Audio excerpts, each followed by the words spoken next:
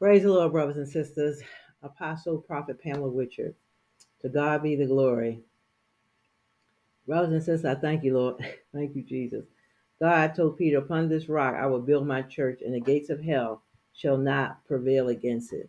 It was not 100. It was not 1,000. It was not 10,000. It was one person that God chose, and his foundation was built upon that person. So brothers and sisters, regardless of how the church wants to spin this thing, they do not have the solid foundation. The orders, instructions, and standard, regardless of who does not like it, I am sitting in my position that God has given me concerning His church, His kingdom, His right hand, His rule, His authority. Doesn't mean that I'm not going to make mistakes. David made mistakes. Just about everybody in the Bible made mistakes.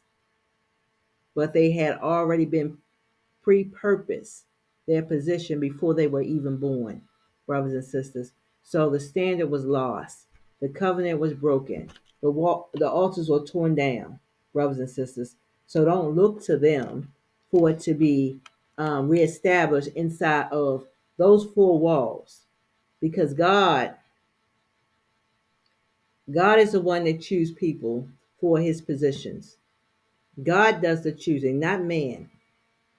So if I was to go into church, right, which I had been in before, and the Lord chose me, say He wanted me to do a Sunday school, and I taught Sunday school, and that was my training. And I did, evangelistic, and I was an armor bearer and the different things, superintendent of Sunday school. So I continue on and on and on.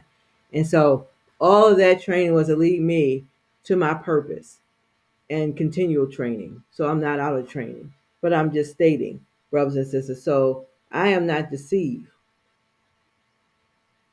by their influence,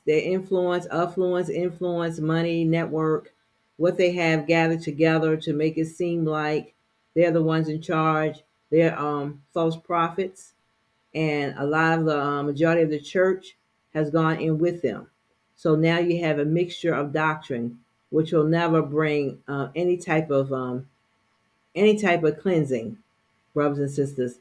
Any type of purge will not be able to take place in a mixture of anything. That's just like if you're making a cake. You can't just throw everything in the cake and expect the cake to turn out to be the real cake that's going to rise and be good and be fluffy and be tender and moist and all that. It's not going to happen. So I just want you to know that that's where the great deception is coming from, with inside of the four walls, the unity of these churches together.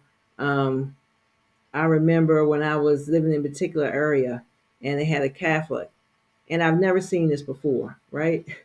So they were walking. I heard singing first of all, and I knew it didn't sound like um, it didn't sound like a Pentecostal or music or gospel music, and I heard it, and I knew automatically that it was a Catholic type of singing, the way they sing.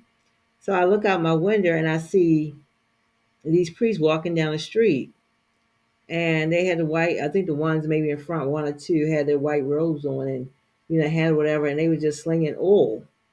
So I'm just saying to myself, brothers and sisters, this is not a good thing. What some people would think, because they would thought it was a good thing, but it was not. It was witchcraft, brothers and sisters. So in the end, like I said, still I rise.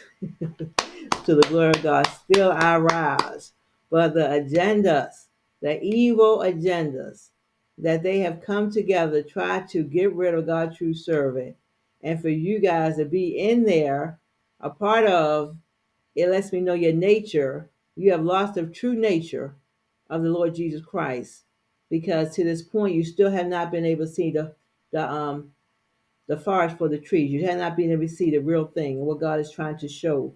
And that's why the judgments are continuing. In Jesus' name, amen.